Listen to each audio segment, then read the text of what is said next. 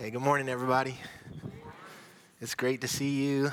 We welcome you here into our warm sanctuary. I'm glad that you're here, and also a big welcome. I know we have many more folks than even usual that are joining us online. So thank you guys. Y'all can I'll turn and just kind of wave right back there and say thanks, y'all, for joining us here.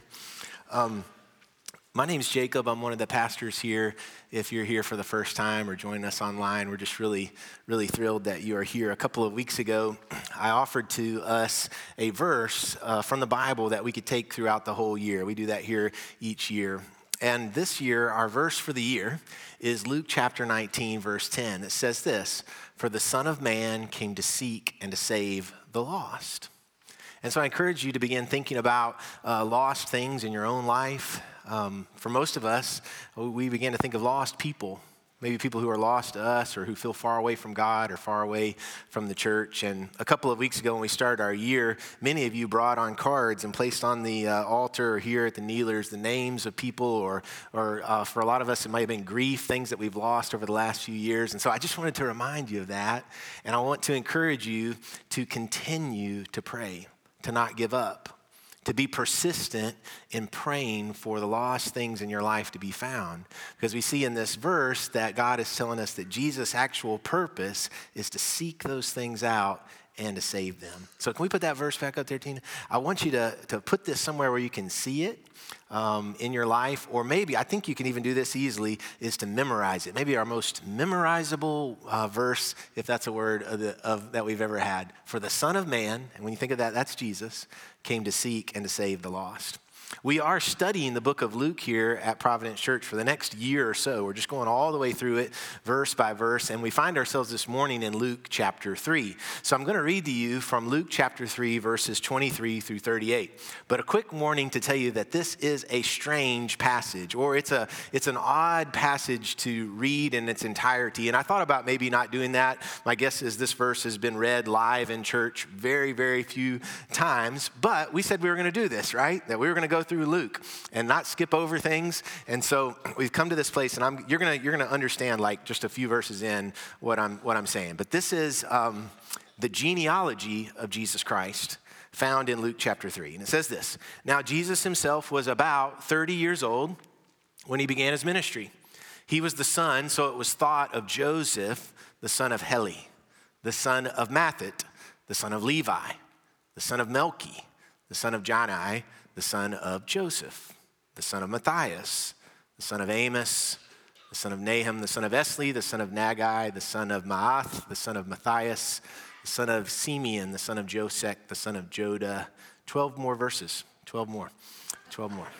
"The son of Joannan, the son of Risha, the son of Zerubbabel, the son of Shealtiel, the son of Neri, the son of Melchi, the son of Adai, the son of Kosam, the son of Elmadam, the son of the son of Joshua, the son of Eleazar, the son of Joram, the son of Matthat, the son of Levi, the son of Simeon, the son of Judah, the son of Joseph, the son of Jonam, the son of Eliakim, the son of Malaiah, the son of Minna, the son of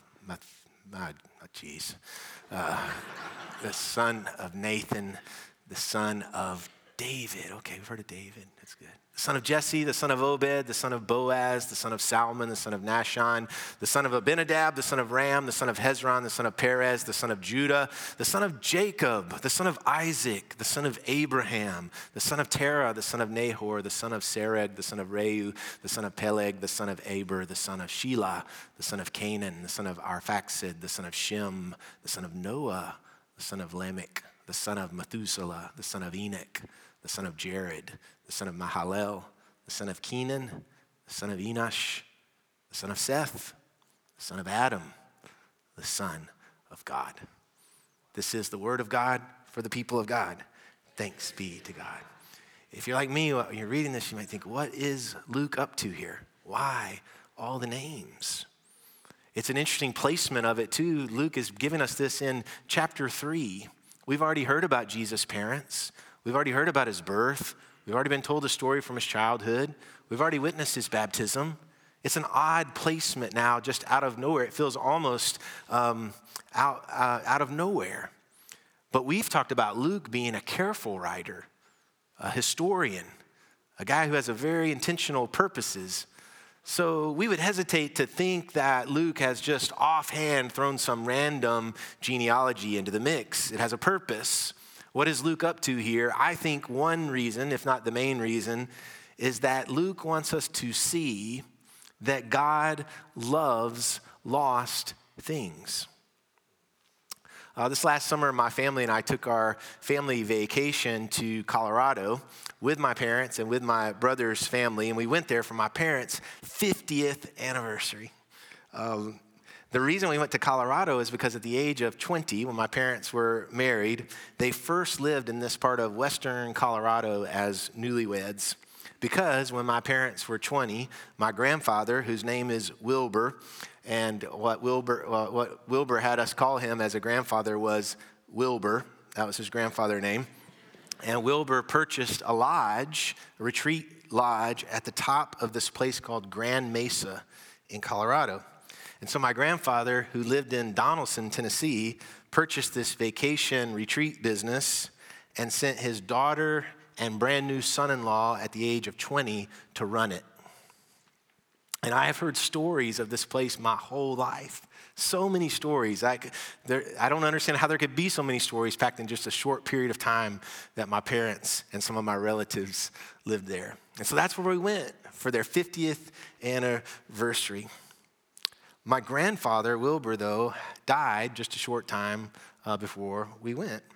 And so while we were celebrating Mom and Dad, I have to admit I had him on my mind most of the time. I even wore this old jacket of his that I got, this jacket that he used to wear out on the farm. I wore it every day when we were out in Colorado. I'd seen him wear it so many times. I also grew a mustache because Wilbur had a mustache. My family hated that. No exceptions. They all hated it. My brother wouldn't even have a cup of coffee in the morning before he told me he hated it. And then one day, we drove to the top of this mountain where my parents used to live. And I got to fish in the lake, my grandfather's lake. And I caught a trout, which my whole family, my girls, they celebrated because I don't catch many fish. I have a picture of me standing out in the lake on the Grand Mesa fishing. The next picture is the evidence that I caught a fish. You can almost see the mustache. You can almost see why my brother called it the dirt stash. And then this next picture is my mom and dad, 50 years later. And I could just feel on that mountain the connection of my whole family, you know? Without a doubt, Wilbur was our Abraham. And now he was gone. But telling the story even now, I can feel the connection. And when I was there in Colorado, I felt that there were some things that I thought that I had lost that weren't actually lost. I found them in the connection between my family. There's such a powerful connection that can be over just 3 generations. I look out in the room now, I see some rows that have 3 generations sitting in them. Really, really cool. I think though Luke would say to me when he heard that story, he might say, "Nice story, Jacob." You know, if he was from my family, he might say like, "Watch this," or, you know, something like that. Because anyways, I think Luke might say, the power that you find in your mother's father, that's really cool. But Jesus, I want to share with you, is connected all the way to Adam, 76 generations. How Jesus connects to David, our greatest king. How Jesus connects to Jacob, the father of the 12 tribes of Israel. How Jesus connects to Abraham, the great patriarch. How Jesus connects with Noah, the guy who built the boat and saved the day. How Jesus connects with Adam, the first human. These are Jesus' great-great-grandfathers. And most of you can probably understand the power of generations, whether 1 or 2 or even 3 that you've connected to. But Luke is showing us the full connection of the spectrum of all of humanity. That Jesus, through his earthly father, Joseph, is connected to it all. And what it means by that is all of us. And so what I want to do this morning as a sort of exercise, I want to share with you 4 names from the genealogy that you've probably heard. And I want to share with you 4 names that you probably haven't heard.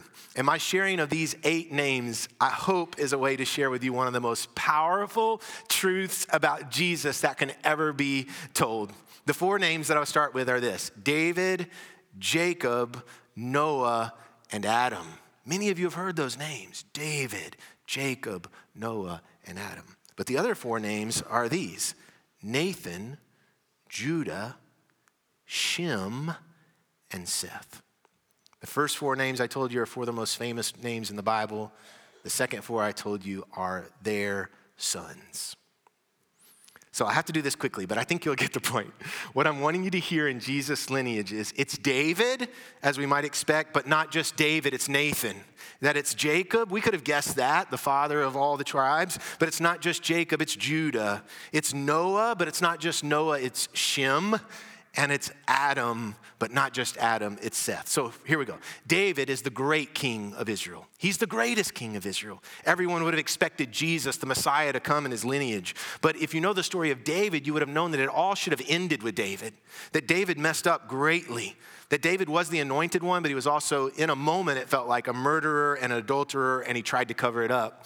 David ends up marrying this lady named Bathsheba, whose husband, Uriah, was killed on the front lines of battle because David, the king, sent Uriah to the front lines of battle when he should have been on the front lines of battle, but he stayed home because he was having an affair with Uriah's wife. The firstborn of David and Bathsheba dies at childbirth. It's a tragic story. The last son of David and Bathsheba's name is Solomon. Some of you have heard of him. He becomes the next great king. But in between those sons is a little boy born named Nathan. Nathan, traditionally, the Jewish people say, is the only son of David and Bathsheba that Bathsheba got to name herself. And so Bathsheba names this son after the man who exposed the sin of David. So running around their house all the time is Nathan, Nathan, Nathan, Nathan. An insignificant son, there's no other stories about him. He's from a union that should have never been. The lineage of Jesus is not just David, but Nathan. Jacob is the great father of Israel, the father of 12 tribes, 12 sons. In fact, Jacob's name is changed to Israel, so you can't have a story about the people of Israel without Israel himself. But if you know Jacob's story, he's a trickster, he's a cheat, he's a deceiver. In fact, the name Jacob means deceiver. I always say thank you, Mom and Dad, for that one. Jacob's sons were as big a mess as he was. He had kind of one son that really stood out, Joseph. So if there was going to be somebody that Jesus came through, you'd think it would be Joseph, but it wasn't Joseph in Luke's lineage. It was Judah. What is Judah known for? Ready? It's just Cliff Notes version. Here's what Judah's known for. Here's pretty much all we know about Judah. He slept with his daughter-in-law who was posing as a prostitute. The son of that union becomes a great-great-grandfather of Jesus. Whoa. Not just Jacob, but Judah. Noah, you know Noah, right?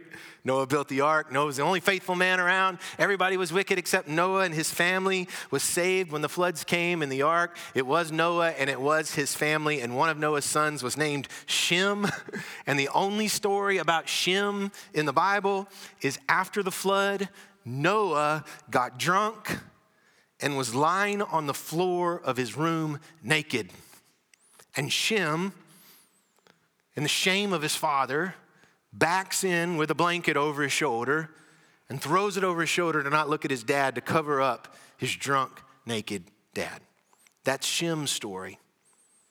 Like you tell that story, the therapist picks up their pen, starts writing things. Okay, we got something here, right? Which I'm sort of joking. But when your father is seen as this great man and everybody knows him as a great man, but at home he gets drunk and lies around on the floor without his clothes on, and you're the one that has to cover for him, that affects your whole life, and that affects your whole family. And that's Jesus' great-great-great-great-grandfather. Not just Noah, but Shem. And then there's Adam. Of course there's Adam. You can't have the story without Adam, the first man, but also the first man who sins. Seth is not the first son of Adam. The first son of Adam is Cain. The second son of Adam is Abel. And the first 2 boys who ever lived end up having conflict, and Cain kills Abel. So Abel's dead, Cain's banished, and then along comes another son. His name is Seth. It all should have been lost with Adam, But if not with Adam, surely with Seth, the offspring of the first sinner. It all should have been lost with Noah, but if not Noah, surely with Shem, the guy in therapy.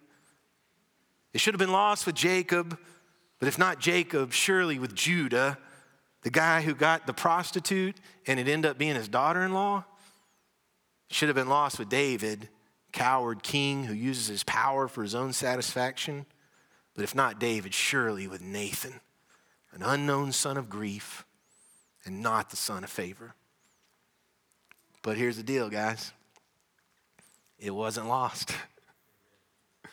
God held on through all the brokenness of all the generations. Why? God loves lost things. And he won't give up on them ever.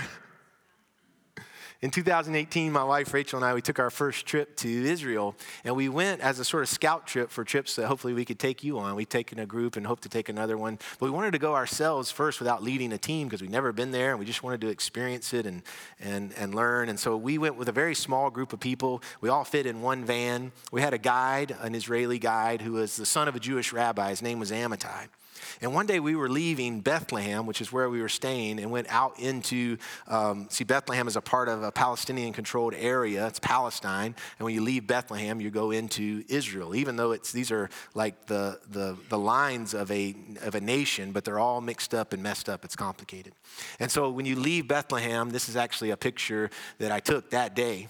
That's the wall separating Bethlehem, Palestine, from Israel. And right down that little alley, we were leaving, and Amittai, our guide, we weren't going to stop there, but he said, actually, right down that alley down there is the tomb of Rachel. Rachel was married to Jacob in the Bible, a great matriarch. And he said it's one of the holiest, he says it's one of the 3 holiest sites for Jews to visit on their pilgrimage to Israel. And he said, it's just right down there. And we were leaving, and I asked Amittai, I said, hey, can we go? And he looked at me. He said, it's not really a tourist stop. But then he looked at me and Rachel, and he understood. Like, I'm Jacob, she's Rachel. I was like, I think we should go check this out, right? And so he said, yeah, sure. And we had to put certain head coverings on and dress a certain way. They split us up, men and women. There's actually a wall down the room that holds Rachel's tomb. So men on one side, women on the other. And it was packed with people, Jewish pilgrims from all around the world who've come to this most holy place. And what the Jewish folks do around the tomb of Rachel, almost without exception, is they weep. It was just filled with all these people from all over the world weeping. Their heads on the tomb, their heads on the ground, holding each other. It was really odd. You could feel the emotion of it, but I have to admit I was sort of confused. And we stayed just a few minutes. And when we walked outside, I asked Amittai, I was perplexed. I said, I don't understand. Why is everyone weeping in this place over Rachel's tomb? Rachel, 4,000 years dead. And Amittai looked at me with as perplexed a look as I had given him. He didn't understand my question. I'll never forget his answer when I said, why is everybody weeping over long dead Rachel? He said this, just like this. He said, she is our mother. Because of genealogies like Luke's, they've never lost the connection to Rachel as if, and she is, their mother. Was Luke's genealogy haphazard? No, not at all. It teaches us that in our brokenness, in our loss, the loss of our families, in our grief, you remember the grief, you go back and cry, but it's in the brokenness that God saves. So Rachel and I, my Rachel, we got a quiet moment just by ourselves after that moment. And we held each other real close. We prayed, and we cried over Mother Rachel. I know that sounds odd, but we are in that family. And that's why Luke shares the genealogy, so that you can be connected to the family. The dysfunctional, broken family that God is never going to give up on. He refuses. It's not within his nature. His heart is full of love for the things that we would see as lost. In God's family, there's babies that don't make it, and sexual sin, and anger, and violence, and drunkenness, and shame, and cowards. and every other form of brokenness, not just that we can think of, but that we can think of in our own family. God's way of saying, there's no lost thing that I don't love. And as you think about your lost things today, your lost sons and daughters, your grandchildren, your mom, your dad, your Wilbur, your coworkers, your friends, your babies, I cannot give you a timetable on when God is going to rescue them or rescue your mess. But I can tell you with certainty today that God loves your lost things. He sent his son to seek them out and to save them. And so here's what I want to tell you today as your pastor. You put your trust in him. You put your hope in Jesus.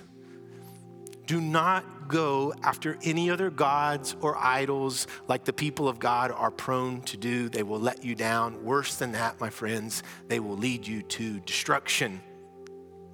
There is only one God who loves with an everlasting love across all generations and who's in the very business of seeking and saving the lost.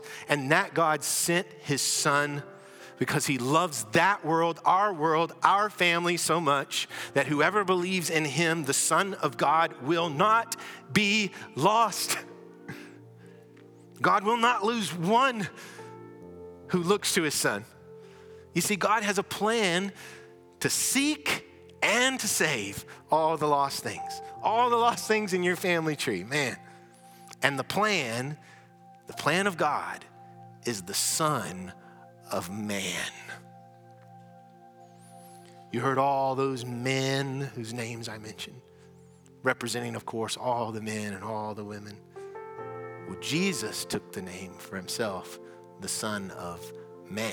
And he said, you want to know what the Son of Man's all about? Seeking and saving the lost. Amen. Let us pray. God, we know there is only one God who loves like you love across all generations. We know you are in the very business of saving our sons and daughters, our community, our schools, our government, our land. We're trusting you. We're putting our trust in you. We love your plan. We love the plan that is Jesus, the Son of Man. So we put our trust in him today, our true King. As we come to the table of communion, we receive him, his body broken for us, his blood shed for us on the cross. And we accept, God, life, eternal life, which means whether in this life or the next, one day we will all be together again with the full family tree, the family of God, forever and ever. Amen.